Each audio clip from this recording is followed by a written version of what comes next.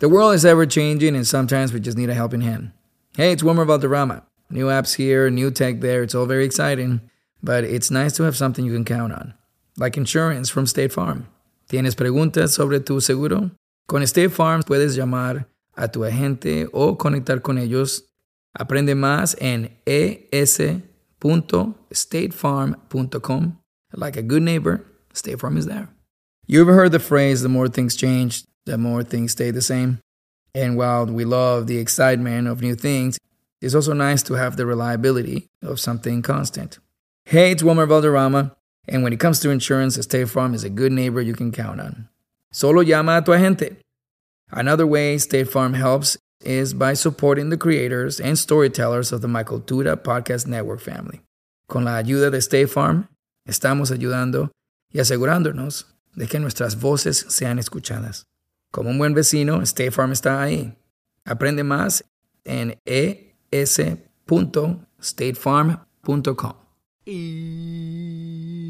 It's the Custard TV podcast. Hello, I'm still Luke. I am every week, and I've decided to keep it the same this week. Hello, Matt in the north. Hello. This one's a big one, a weird one today, I should say. Could be a big one. I don't know how big it's going to be. It's an odd start to the day.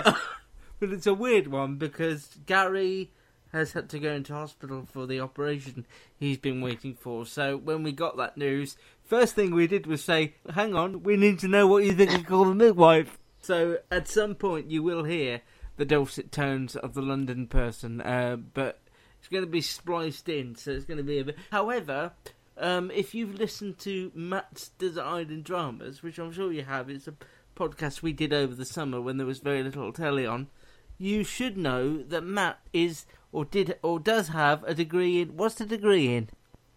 I don't know. English and film studies. What's the outcome of that? What do people do with that?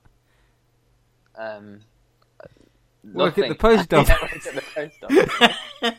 Well, so I've also got a teacher training thing, which I don't use. Okay, so that's good as well.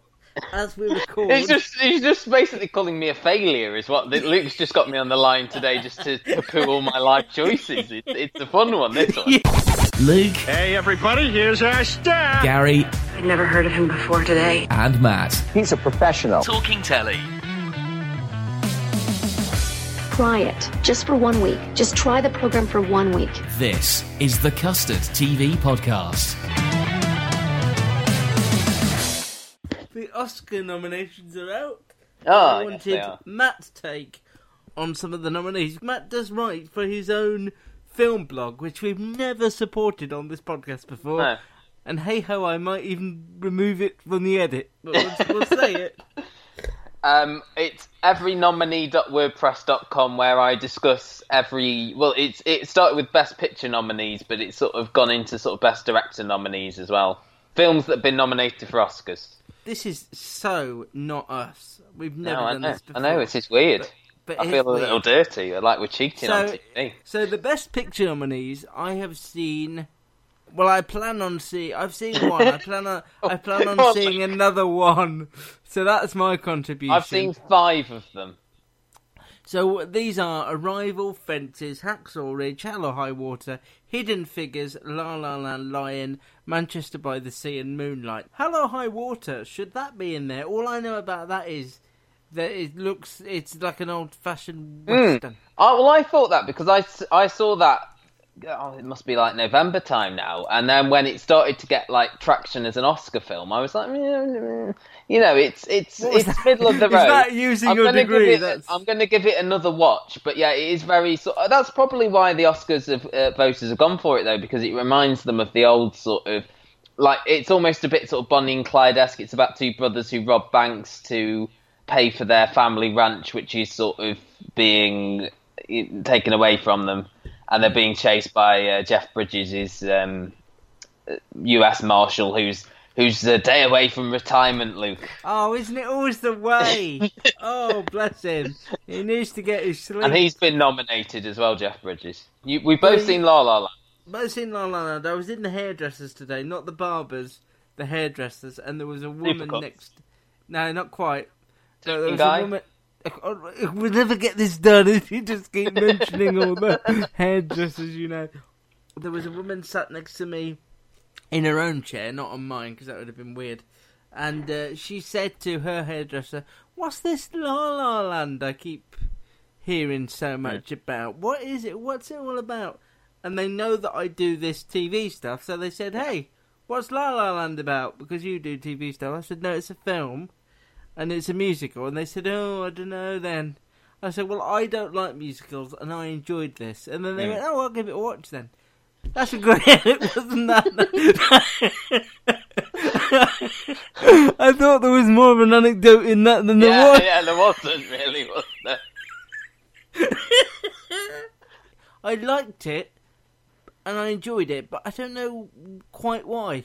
And I didn't quite know how to describe it to tell them what I enjoyed about it. It's sort of like a sort of fantastical tale about... Again, this appeals to the nostalgia of the old older Hollywood. voters. Yeah. Yeah, I mean, I read an article about this, about the sort of people who vote for Oscars, and they sort of divided it into 5 categories. It's like people who, you know, films aren't as good as they used to be. There's people who are like the technical side of things, people who like issue-based things, the actors who make up the biggest proportion of the Academy, and they like ones that have got sort of standout performances or good stuff from ensemble casts, and it sort of almost La La Land almost ticks all those boxes apart from the social issues. As soon as they asked me, and I said I enjoyed it, and they said, "Well, what's it about?" And it's just about Ryan Gosling being a jazz pianist who can't play the music he wants, and Emma Stone being an actress who can't get roles despite being blooming good in auditions. And it's not despite an easy one. Emma Stone is what. Yeah, it's one you've got to see really. But the problem is it's had a hype now. Yeah, and then things happen. It takes place over the course of a year as well. We should say maybe that's a year in LA about 2 people who aren't quite there yet, or almost there, if that makes sense. Anything else that you've seen that you want to give a quick mention to? Because we will never do the Oscars again. Manchester by the Sea is very good. Moonlight has its moments, but I found the structure of it sort of affected the narrative of it's sort of a 3-act structure, the same character played by different actors and sort of characters flit in and out. Arrival, I really enjoyed. It's sort of an intelligent sci-fi film. And I haven't seen the other 4 yet. I haven't seen Fences, or Hacksaw Ridge, or Hidden Figures, or Lion of the 4 I'm yet to see. Now, let's go over to us, joined by Gary, for some of the reviews.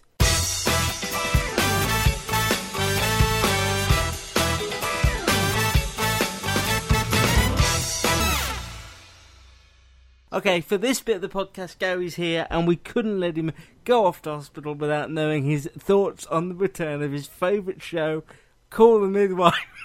It's funny. It's not midwives you're seeing in hospital, is it? I don't think so. Though if I do, I'll say hi. There'll be some in the hospital, probably. But... Yeah. If Charlotte Ritchie's there, she can come and visit. That's all I'm saying. Okay, we haven't got long, so what did you think of the return of it? Do you want me to set up, or yeah, go do the setup because I think it's important. You've got time. So there's a new sort of regime at Nonata's house. We've got Sister Ursula, who's been with them since they were in South Africa.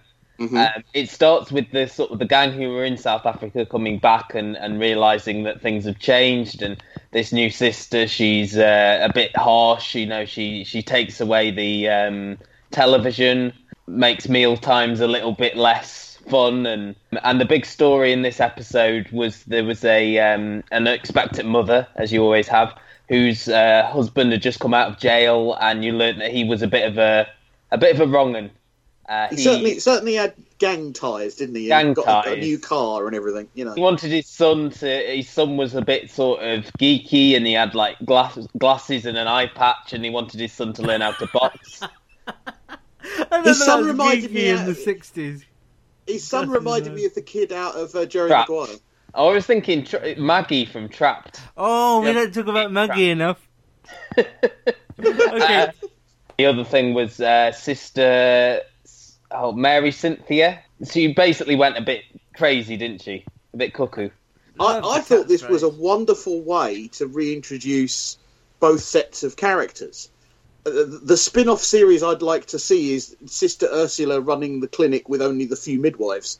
Because obviously, she must have really made herself unpopular in a very short space of time. They're clearly trying to make her that she's going to be the baddie, but equally she's also got a very logical and softer side to her. When she was interacting with the little boy, all throughout the episode, it's like, no chocolate biscuits, no television, no fun.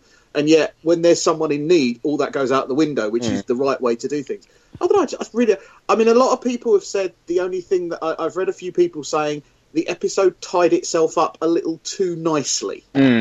A lot of them don't, do they? I mean, the only thing that was the sort of sour edge was that Mary Cynthia, the doctor said, she needs to go to this sort of community in Birmingham with her mental health, and then Sister Ursula carted her off to the mother house, as it were. Don't you get the impression that nuns look after their own? I mean, this is kind of like... But what I love this. And as an impartial listener, I love this. Medical care versus spiritual care, I suppose, was the argument. If she gets better help from the community that Dr. Turner wanted her to go to, or from the nuns who haven't got the mental health training but have got the sort of spiritual guidance that she might need. Sure.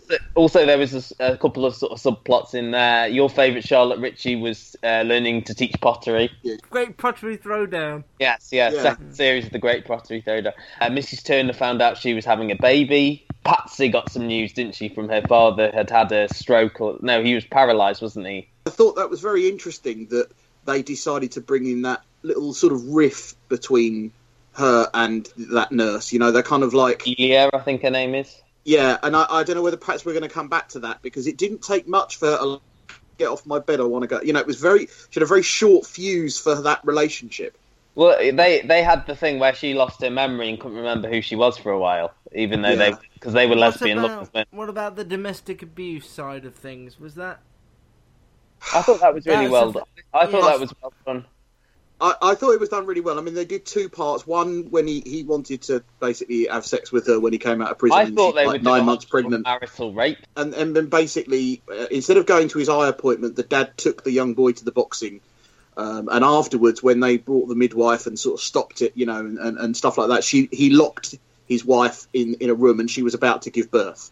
And I think that he put a lit cigarette out on her just before she gave him birth, hadn't he, as well? That was the thing. He was sort of suing for custody, even though he'd never had any relationship with his children. She was trying to change the locks, and then they were saying she abandoned... she left the children at the police station, didn't she? And they were saying how she could be arrested for abandonment and stuff like that. The whole thing shows you how it was skewed against... So Apple Tree Yard was a sort of thriller, should we say? Like a... Yeah. It's another spy domestic thriller. They want to put as many names before the word thriller as they can. Starring Emily Watson and Ben Chaplin. They meet, Gary, is it like a government building? Where are they? It's the House of Commons. It's the Houses of Parliament, because they're in a select committee. There was a bit of a hoo-ha this week. Apparently the House of Parliament refused them access to film certain scenes inside the Houses of Parliament because they were going to do sex scenes, and the Houses of Parliament didn't think it was appropriate.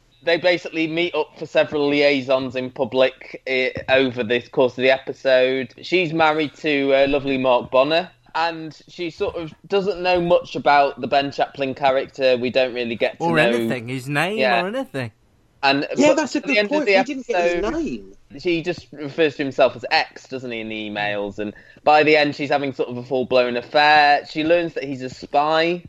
No, she thinks he's a spy because of what he says about the camera. He says he's like a civil servant, doesn't he? But he's very coy about it. And then she ends up getting raped by a co-worker. See, Luke, this I thought would wind you up because we got the the courtroom to start off with, and the stay with us. Now, I said to you in a message, I said at the time I didn't like the characters, and you said No, you're usually the one who says that, and you'd have a go at me. Yeah. I think what I meant more was that I didn't believe in their world. I don't think I belonged in that world, if you know what I mean. While I was watching it, I just didn't feel part. I know what you mean by that. Yeah. They were all like rich people. They had big jobs, but then at the same time they were complaining, "Oh, my life's unfulfilled." Let me have an affair with this man, and it just felt like, you've got enough already. Why do you want more? And this is a 4-parter.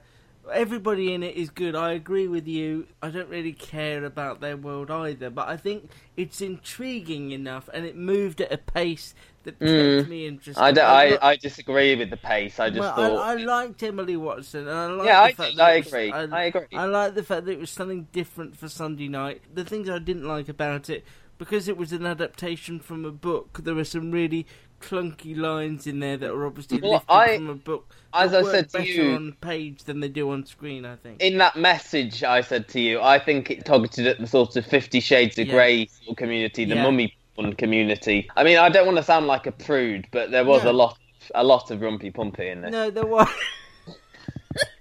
This whole thing to me was like a setup for the proper show. This felt like the backstory to what the last 5 minutes and what we're going to get. This whole thing where she basically is describing her affair. She's writing it. Because she feels she can't talk to anybody about this, she's writing it to herself, I suppose, or to him, but in an imaginary way. But it's like a plot device. But it's a very weird one. Now you've got to the last bit, and of course she's she's in court. You know that what comes next will be better. Do you think TV should be doing that, though? Do you think we should have an entire episode, like, stick with us, this is the backstory, this is the prologue, especially as we've only got 4, because surely you're trying to entice viewers rather than just say, like, stick with us, this is what's going to happen, she's in court and stuff like that. I can only make that judgment when we get to the end. Why should I have to wait till the end? I should be in... Because it's a book. We've spoken because about it's an adaptation. Yeah, we've that's spoken the about thing. this before, when people say, it takes a few to get going, and you think... But that's for, like, American shows, isn't it, where you've got a season of, like, 13, or... This is a 4-part series. This is a mini-series. I know we haven't talked about Endeavour yet, but look at Endeavour, how it builds and falls. And my theory... Do you want to hear the theory, then? I don't have a theory, so... Ben Chaplin's character kills the guy who's raped her at the end of this episode, but then he disappears into the shadows. She tries to say... Nobody knows who he is. Nobody knows who he is, and she gets sort of tried for the crime of murder. Do you want to quickly do Endeavour? Yeah, shall I quickly do my... do your Endeavour of the week. Okay, so... especially... Shall I just say what Shall I just say quickly that, Gary, you're going into to hospital today, aren't you? 10. Don't get bed 10. If I get bed 10, you'll get a text, all right? Yeah. Come get me. This is all set around Oxford. Is it called Manor Hospital? I can't remember now. I can't remember the name of the hospital. They start off with a very sort of innocuous start in that they're investigating a death at home of a patient's wife who passed away himself about a month ago. There doesn't really seem to be anything too suspicious about it, but there's a parrot and some broken crockery. Or is it a cockatoo? They're escorting a patient who is turning against his former gang members, and they're looking after him in prison. They're sort of guarding him. And the third sort of off-the-side thing is that the superintendent has a... Does he have a stroke, or does he just... he has a stroke. So he ends up in hospital as well. And he also found Joan, didn't he, is the other thing? That's right, yeah. So he went off to Leamington Spa and found the phone box, which he got a phone call from at the end of last week and managed to trace her down. And there was this wonderful moment, wasn't there, when he got to the stairs, turned round, had no idea how Joan was making her money, and some bloke stood outside her door with a bunch of flowers, took his wedding ring off, and then went into the flat next door. That was a wonderful little moment of, like, you can see Morse processing, almost like you could see his thoughts as he was standing there. I thought that was really clever. And we should explain the bed 10 thing, really. There are these mysterious deaths taking place in the hospital, and one of the patients sort of says to Morse, it's always bed 10, and it appears that it's got something to do with flowers and... on the bed, isn't it, before a new patient? In a very, sort of, again, strange twist, we had a female killer again. It turned out that the younger doctor had previously... sorry. The younger doctor had previously neglected a patient in hospital who died because he was having a bit of housey father with one of the nurses, and it was her cousin who ended up being the murderer. She trained to be a nurse to get herself into a position where she could frame this guy. It was all very good. Everyone with insulin, wasn't she? That's the thing. Right. She was injecting everyone in bed 10 with insulin, so it wouldn't be seen in the bloodstream or something like that. That's right, and also all the patients in bed 10 were under his care, which is how Morse kind of got there to sort of see it. The key things that I think are coming out of this episode, obviously the Joan Thursday angle. We also got plenty of stuff with Thursday and his wife. Yeah, Mrs. Thursday's having a bit of a mental breakdown, isn't she? Well, that's right. In a link to Call the Midwife, she's having a bit of anxiety and depression as well. The tarot cards, very important for the next episode. Yeah. We have no idea why, but the woman turned over the death card, so I'm assuming that we're either going to get the death of a major character or at least an attempt on somebody's life, and I'm guessing we're going to get some resolution to the Joan Thursday storyline as well, please. They're out. Gary can head off to hospital now because we know his views on Call the Midwife and Endeavour. I mean, you're not really going to be tweeting about your hospital experiences, but if you want to wish him well... In Periscope last time. Well, no, I didn't. I didn't Periscope in hospital, did I? Yeah, with the you did. The Violin Man. That was because I couldn't remember how to record video besides the Periscope. Okay. And so I tell you what, I won't be Periscoping unless he comes around again. That'd be weird. At the Gary Show, if you want to just send Gary your best on Twitter. Okay, well, back to us with more podcast. Shall we talk about Unforgotten? Yes, we shall.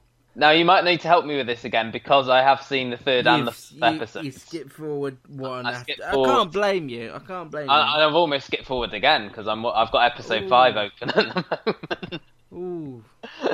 This episode, we learn about Rosie Cavalliero's marrying Kelsey, her sort of link to the deceased. What's his name? Is it Walker? Something Walker? David Walker. David Walker, or as we call him, the man in the suitcase. Before we start, actually, I know. Well, this links in. I would just say. So we found out, like, when what she was. What are you on about? When she, I'll come back to my original point in a minute. But we found out that marrying Kelsey was sort of a bit of a tearaway when she was younger. Did she break into her own house, her mum's house? They were away on business, and she broke in and had people over. And we know that she was involved in a protest. And this brings me to the point I was going to make. That I was looking forward to it when you started it. I started to notice, I think this was when I was watching the 4th episode, that in the opening credits they've got certain sort of visual clues to certain things. I noticed that as well. There is a scene of people with placards in the opening sequence. There's a suitcase in there, like cocaine on credit cards, obviously a link to all the drug taking. See, I spend most of the credits just singing the theme. I know, but the big thing is the final shot is of a tent. And as far as I know, there's nothing yet that they've sort of linked to a tent, so that'll be... And also in this episode, we had Adil Akhtar's character, Hassan, find out that his wife, Sarah, used to be a prostitute. I thought the performance, the scene they had together in the car was absolutely tremendous. It was really nice and underplayed and just... You know, it was not done for dramatics. It was done with dignity, which I really... And that's what Unforgotten does a lot. The actress's name, I've got it here because I'd forget it otherwise. Badria Tamimi. And I thought she was fantastic. And she has actually been one of the standouts for me. I know she's the one of the 4 that we don't really know because we've not seen her in anything before. But... She gives quite a chilling performance, actually. Because if we skip to the end... where it cuts to Rosie Cavallero meeting in the pub. And this was one of those moments. It almost felt like the end of the first episode of The Missing when he went, but that girl was not Alice Webster. Yeah, it's like it's like a real revelation moment where you don't know where Rosie Cavallero's character is off to. She goes to the pub, they open the pub door, and they're sat round a table waiting for Mark Bonner's character and... Badria Tamimi, Sarah and Simon. No, not Simon. No, sorry. Simon. Colin. Cyrus looked... We started our company, Girls Who Do Interiors, before we even graduated design school. And we turned to Chase for Business to build along with us. They had everything from banking to payment acceptance to credit cards all in one place. And with the Chase mobile app, our business is wherever we are. It's made for business owners who build to inspire. Learn more at chaseforbusiness.com. Make more of what's yours. Real customers compensated. Chase mobile app is available for select mobile devices. Message and data rates may apply. JP Morgan Chase Bank and a member FDIC. Deck your home with Blinds.com. DIY or let us install. Free design consultation. Plus free samples and free shipping. Ho, ho, ho! Blinds.com invented a better way to buy custom high-quality window treatments with no showroom mock-ups or waiting around for quotes from pushy salespeople, saving you time and money for the holidays with upfront pricing right on our website. Go right now to Blinds.com. Satisfaction guaranteed. Satisfaction guaranteed. Shop Blinds.com's Green Monday sale. Get up to 45% off, plus doorbuster deals. Blinds.com. Rules and restrictions may apply. To the camera and to Rosie Cavallero's character is so chilling. It's like she gives you the impression she's a completely different person to the one you've been spending the first 3 episodes with, or that's what I took away from that scene. And the idea that these people aren't just connected but have been in cahoots with one another all this time, or at least during the investigation now, and have met up, really sent the chill down. Because I thought, when I was watching it, they're going through all these people have got secrets and it's obviously going to affect their lives mainly for the worse, like it did in the first series, and I was thinking, where can they go that they didn't go in the first series? And then, all the characters know each other. Yes. It's really interesting how TV conditions us to presume that because we've seen something once, we know. And of anybody who should know that that's not the case, it's the 3 of us. But even we are guilty of thinking, we know exactly what this is. I mean, some characters in the first series of Unforgotten a few years ago turned out to have quite inconsequential, even I'll say a word that exists. They all knew the murder victim. They were all in a book or something, weren't they? Like an address book that they found. And the 4th episode, without giving anything away, does bring in some really sort of controversial themes. Obviously, we already know that he was assaulted by one of his teachers when he was young, and apparently the only people that knew was one of his friends, and that he confronted the teacher himself. But it does take a turn in episode 4, so it'll be interesting to see what you think of it. I wanted to talk a little bit about Rosie Cavallero and say that I've never been a massive fan of hers. I used to, in the early days when she was doing more comedic stuff, I'd often get her and Jessica Hines mixed up. And so I didn't really, credit her much. And then when she did Prey, I sort of saw that she could do... Yeah, I thought she was good in Prey. And I didn't really warm to her at the beginning of this, but the scene between her and Nicola Walker was one of my favourites of the episode, and possibly one of my favourite scenes of TV this year. And I thought the scene with her really and the young girl in the pub as well was quite good. That was this episode, wasn't it? Yeah, it was episode 3, yeah. Yes. No, that hasn't happened yet, Matt. What are you talking about? No, that was episode 3. I feel bad because I never really gave her the credit that she's so clearly deserving. She was quite good, actually, and I know you didn't watch this. I think it was Banana rather than Cucumber. That was the E4 one, wasn't it? She was very good in an episode of that. The scene between where her she and was Nicola very Walker. antagonistic. Because I thought that was the first sign, and it's another nod to the greatness of Chris Lang's writing. It's another sign of her showing a different side to us as viewers. She was really on edge. You really believed she was uncomfortable and, as you say, antagonistic. And I thought, really good scene. And then, when she yells at her mum and sister on the phone. On the answer machine. Who is he? His name was David Walker. He ran a small chain of clubs in the 80s. I've never been a clubber myself. No, me neither. Music's always too loud for me. We've spoken to your mum and sister. She seemed to think that you might have been living in her house at some point in early 1990. Did she say I broke in? Well, she did, yes, actually. My father was on a lecture tour of America for 3 months and I was temporarily homeless, so I had a key, let myself in, stayed there for a few days, if that's breaking in. Sure. As you say, it couldn't have been her that gave that address out because she was abroad, so could it have been you? Sure. Oh, okay. But you don't have any recollection of doing so? From sometime in 1990, no, sorry. Okay, no problem. So your mum said that you left home in about 1985? Yeah. And you stayed in London? Yeah, various places. And was 32 Smoke Lane one of them? I was there for a while, yeah.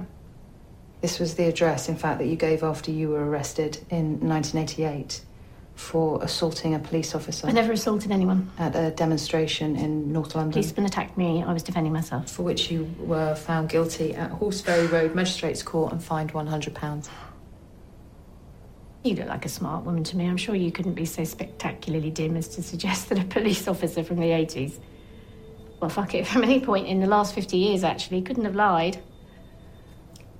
I'm not sure why you're being so defensive, Mary. Being defensive because I was on a perfectly legal march, exercising my right to protest, and I was assaulted by a police officer, and you're now trying to imply that I have some kind of violent past.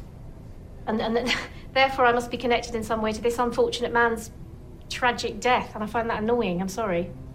Are we done? So I have a very busy ward. Sure. Great, nice to meet you. And you. And if we need to speak to you again, we'll be in touch. What did you tell them? What did you fucking tell them? I'm particularly guilty of thinking we know where something's going to go, but I suppose that's where the shocks come from, though. Yeah. Because if we're expecting that's how you shock, write proper shocks, not like the cheap ones that you got in Sherlock. This is how you write a proper TV drama with proper characters, and it strikes all the right balances. I like all the characters for various reasons. I think Mark Bonner was brilliant. I think Rosie Cavallero was brilliant. I think the actress's name I've forgotten again, and I apologise, is brilliant. I just think it all works. There's not a Badri Tamimi. Yeah, there's not a cog that doesn't work for me, and the partnership between Sanjeev Bhaskar and Nicola Walker just works. Mm-hmm. I tell you what, it almost feels like and this is obviously complete rubbish, but to me, when you watch them together on those more background casual scenes, you almost imagine that that's just them chatting as people. Yeah. That's why it works so well for me personally. Another drama we're championing, of course, is No Offence on Channel 4 on Wednesday night, and Unforgotten being 9 o'clock on Thursday on ITV. No Offence being Wednesday. Can you walk us through Ep 3? The pool scene I loved. The pool scene was brilliant. That was right at the end. Big revelation in this episode was that the family that Dinah rescued from the flat, the little girl wasn't their daughter, but was another of the care home kids that Nora had working for them. And we also had the introduction of her lawyer or lawyers. I loved that. The deaf lawyer. That is so brilliant. I just think there's no other show that could do that, and you just think how brilliant. My favourite bits of this, we had Joy still coming to terms with the death of the young girl, who she subsequently found out was 17 rather than 18. Alexandra Roach has really grown I mean, I loved her in Utopia, but I thought the first series she was. You struggled with her in this initially, didn't you? I think her Mancunian accent's come on a bit now. In the first series, she was struggling to let the Welsh go. I thought the scene where she was having her investigation, I thought she was absolutely excellent in that. I was absolutely with her with that. Did you notice the scars on Charlie Fegan's arms? No. And had you slept or had any kind of rest prior to... None of us had. It was a gang war kicking off. Can you please quote to me Article 4 of Code C of the Police and Criminal Evidence Act? Can't remember it. I can't remember it, sorry. Oh, pity. If you had, you might not have found Charlotte Fegan strung up by a radiator. Strung up This now? isn't semantics, Inspector. You're baiting my sergeant and you're disrespecting a young woman's death. Did you at any point ask Ms. Fegan to confirm her age? No. Are you aware that Charlotte Fegan was in fact 17 years old, not 18 as she claimed, and therefore should have been assigned an appropriate adult? No. So when she used words like, I can't go to prison, I just can't, did they sound like the words of an adult or that of a distressed young person begging, may I say begging, for help? I wasn't overwhelmed. I quizzed Charlie Fegan on the facts. She got aggressive and I matched her so as not to show weakness, as I was trained to do. Had I not just been through a 36-hour shift from hell where we had to deal with a bomb, gang war, one of my colleagues, well, my best friend, actually, who nearly died in a fire, then I might have checked the electoral register in order to verify her age, on a whim. But who would? 17 or 18, I will never forget finding that young woman strung up, as you so eloquently put it. So you can throw all the hindsight you want at me, sir. I did my job.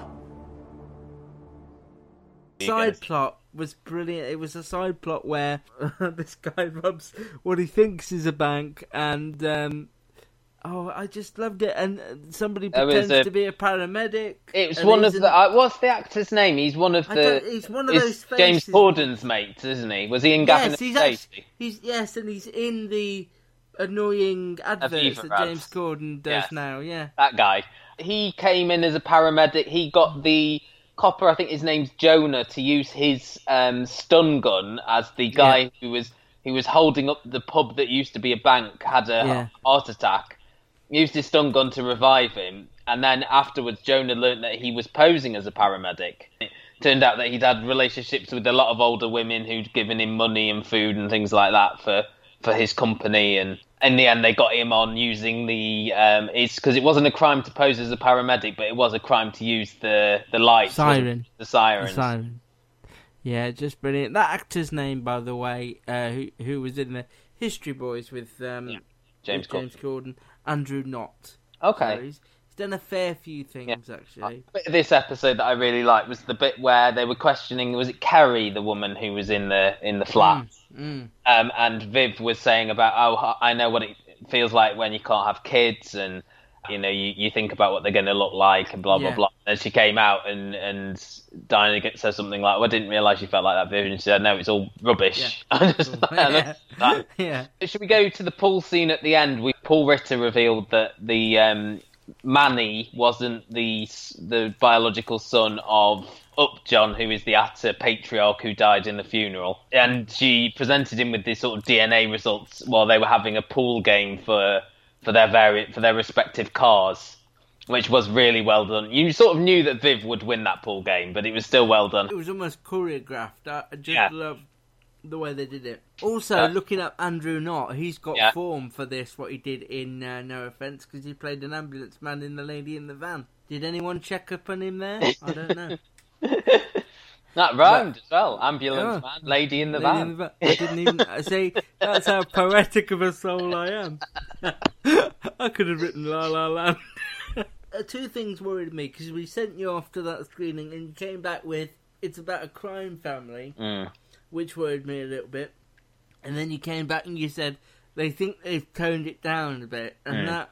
It felt like it, didn't it, in that first episode? It did feel that way. But then now they've sort of got going. It's all about Nora Atta now and her use of these care home kids. Anyone who found Viv Deering to be just so unbelievable and not of this world, I think what Joanna Scanlon does with that role is quite remarkable, because in one way she can be quite cartoonish, and in another way, you believe down to completely. earth. What I've come to like is the world that No Offence inhabits, and the fact that I think I said it last week that anything could happen. But you see, I believe in that world more than I believe in the world in Apple Tree Yard. Yeah, I don't buy into that world. I buy into No Offence, even though it is a little bit.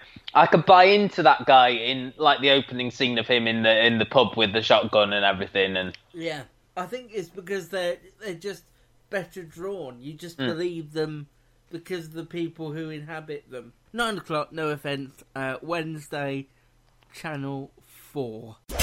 Have you told your friends about this podcast? Okay, here we go. No? It's just not my idea of a good time. Tell them now. That's what the people want to hear. This is the Custard TV Podcast. Good to the last drop. From thecustardtv.com. Do you want to do EastEnders Bus Crash? So what EastEnders did here is they took all the stuff off. There's no pictures of this online for sites like ours. There's no previews for us to watch. But then they sort of told you there was going to be a bus crash all the way through that episode until there was a bus crash. Well, I thought they signalled it the day before Fridays, at the end of Friday's episode, when Kim said something like, "You're dead to me." You're dead to me.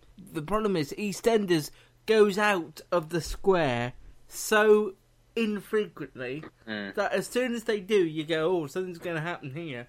It lacked any real impact for me at all. Apart from when it hit the bridge, obviously. Well, if it were me, I wouldn't have had all that preamble stuff. You know, we would love have the preamble. at the beginning of the episode. No. I would have just them in the market talking like they did, and the bus comes screeching in out of nowhere. You wouldn't have had them on the bus. No, because I think the interesting thing as a viewer would have been discovering who was on the bus. But I think you needed it because of the Denise thing, I suppose. The fact that she tried to steer the bus to safety, and she was the one who noticed doing her Sandra Bullock piece. Yeah. I don't know. Maybe I'm detached more from the show than I should be at this point. I don't know. My favourite storyline was them going for a photograph. We know, unfortunately, that Babe's going to be all right. Thank God for that. This is what I was worried about when I saw that online. Do you think they'll kill anyone off here? We know Lee's leaving, don't we? Yeah, but the difficulty they've got is they can't really kill him off. They can't really kill him off and then not have Kelly Bright come back for his funeral or whatever. That would be peculiar. And the other thing is that they've just had two major characters die. I think someone's probably going to end up in a wheelchair rather than anyone. They've already got 3 wheelchairs on the square if that happens. Have they? They'll have Jane, Donna, and whoever the Jane, next person yeah, I was trying to remember. I know Donna. Maybe it's just a sign that I'm not as invested in the show. I mean, I do like Bex. I think she's a good character. Oh, yeah. And I feel a bit bad for Tilly Keeper, who plays Louise, because I don't think they've ever given her anything to do. It feels too soon to do something like this when you've got still Jack moping around, trying to... He's now not going to go to Onga. Oh, thank God. So my idea for a spin-off of Onga and Upwards is not my Jack spin-off show, which isn't going to happen. What about Onga and Onga and Onga again? Yeah. But this will all involve him going to Onga at some point. I don't know what the point of it is, really, because all the pictures I've seen for next week look like everything's going back to normal. So you've got Phil worrying about Ben moving out with Jay, so obviously if he's got that on his mind, Louise is fine. Yeah. It's all and then, if you've got the stuff at the pub, then you think Lee's going to be all right, and because Johnny was caught up in it, wasn't he? Johnny sort of stepped out of the minute mark. I don't know whether it was poorly done or whether I'm just so unattached to the show at this point. I mean, I have to say, I'll stick up for EastEnders here, because I do like the sort of smaller stories that they're doing. I think this is almost like a reaction to people like you who are saying, oh, it's not dramatic enough now, it's just... It's normal life. It's just conversation, and I like that about EastEnders. Yeah, but I don't want it tacked on. I don't want this. My worry is they'll do a story like this, and then 2 weeks from now they'll be doing other stories. But why do you think that EastEnders has to be doing like big? I don't think it does. I think what it's doing now is it just lacks the character and the grounding that it had a few years ago. I'm not even going as far back as Dominic. I'm going further back than that, saying there's just not the variety in characters. There's so many characters that you could just get rid of without even noticing their departure. I know that they're trying to tell a very important story with Lee Carter's character, but I don't know. I think the actor definitely. I mean, the actor and the character. I just think certainly whatever his name is, the actor Danny Boy or whatever. I don't rate him as an actor really. I think he's very poor, and the sooner he goes, the better. Really, we do know he's one of the last ones that the current exec producer is getting rid of, unless there's sort of some surprises this week. There are things that I really like that they've done brilliantly. I think the relationship between Stacey and Martin, whenever they show that, is 100% believable. There's no way I don't believe that those two characters fit well together, so that's fine. I still think all the Ian and Jane stuff works. I think they're solid. I liked all the stuff with Denise as well. I think Diane Parrish is such a good actress. I think she's brilliant, and I think it's an interesting story to tell about the adoption and stuff, and having a baby late in life and things like that. Steve McFadden has done some incredible on-screen work of late, and I think anyone who watches EastEnders would agree with that. I think new Michelle, I know it's early days, she hasn't worked for me. I don't think they had a proper plan for Kathy. I don't know why. No, I agree with that. There. I just wish the characters had a bit more depth to them now. It's one of those things where, as you say, like a new executive producer comes in and he's got his favourites, I suppose, and people like, the Carters and people like that on top of his agenda because they were big with the previous executive producer, and that's the thing about a show like EastEnders, where you have the same person like working on it for 2 years. When that person leaves, there's a reshuffle, and I think we're still in that reshuffle period at the moment. And I don't think they've done a very good job of the Ronnie and Roxy stuff, because it's like the only person that really cares is Jack, and I didn't really believe that. For nobody's really paying close attention to the fact that they've gone, but I suppose that's the current exec's way of saying sayonara, girls. I didn't care. Don't really care about it. Never liked you. The way they died was such a, and sorry, this is going to sound like a pun here, but a damp squib. That it wasn't a pun. That was love. That was the nicest unintentional pun. It was just, oh no, they're both dead in the swimming pool. Yeah. My Twitter username @LukeCustardTV. I mentioned Gary's earlier. Unless I've edited it out, I'll say it again, @TheGaryShow. Send him your loves and your greats. TV Bites. Plus, if you're new to this podcast, you can subscribe on iTunes or subscribe via YouTube, where Matt is painstakingly going through our previous reviews. Yes, 2015 is all up there now. Putting them on review by review of some of the biggest shows. Facebook.com/TheCustardTV. Are we not doing a pick of the week? I suppose there's not much to choose from. It's kind of, pick your pick. You've seen the next Unforgotten, so I suppose you'll want that. I'll say the next Unforgotten, which doesn't go in the direction you think it will go from that final scene. Is that a good thing or a bad thing? I can't work it out. That's not an answer. No. And I will go. No, it's not an answer. I will go, like I did last week. No offence, we need to champion this show. We need to make sure that it gets at least one more outing on Channel 4. One more viewer. One more viewer. That's about all they'll get from this podcast. 9 o'clock Wednesday, Channel 4, Unforgotten. Thursday at 9 on ITV. Join us next time, where Gary may be here, he may not. I'd have been to Broadchurch screening. Matt will have hung out in the presence of Jeff Pope again.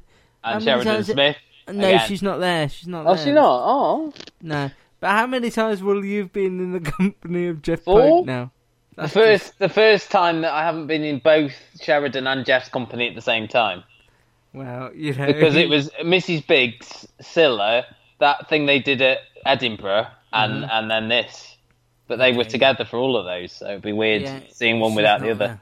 So, we should have some reporting back to do from there. As I say, Twitter, Facebook, Instagram, if you wish, and YouTube. Subscribe there, youtube.com/TheCustardTV. What's the next thing? What's the other? What aren't we on yet? What aren't we on? Vine's gone now, hasn't it? Vine's gone. Yeah, we should have done 7-second podcasts. In the meantime, the one thing we don't promote, we promote all the social media stuff. We should say thecustardtv.com is home of it all. Luke, what's that? The website again?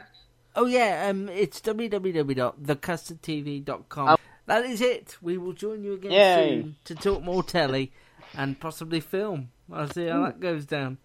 Bye-bye. Movies, games and videos. You remember that show? Bye-bye. Download this podcast from thecustardtv.com. Selling your car to Carvana is as easy as... As easy as pie? Sure. All you have to do is enter your license plate or VIN. As easy as a stroll in the park. Okay, then just answer a few questions and you'll get a real offer in seconds. As easy as singing. Why not? Schedule a pickup or drop off and Carvana will pay you that amount right on the spot. As easy as playing guitar. Actually, I find that kind of difficult. But selling your car to Carvana is as easy as... Can be. Visit Carvana.com or download the app to get an instant offer today.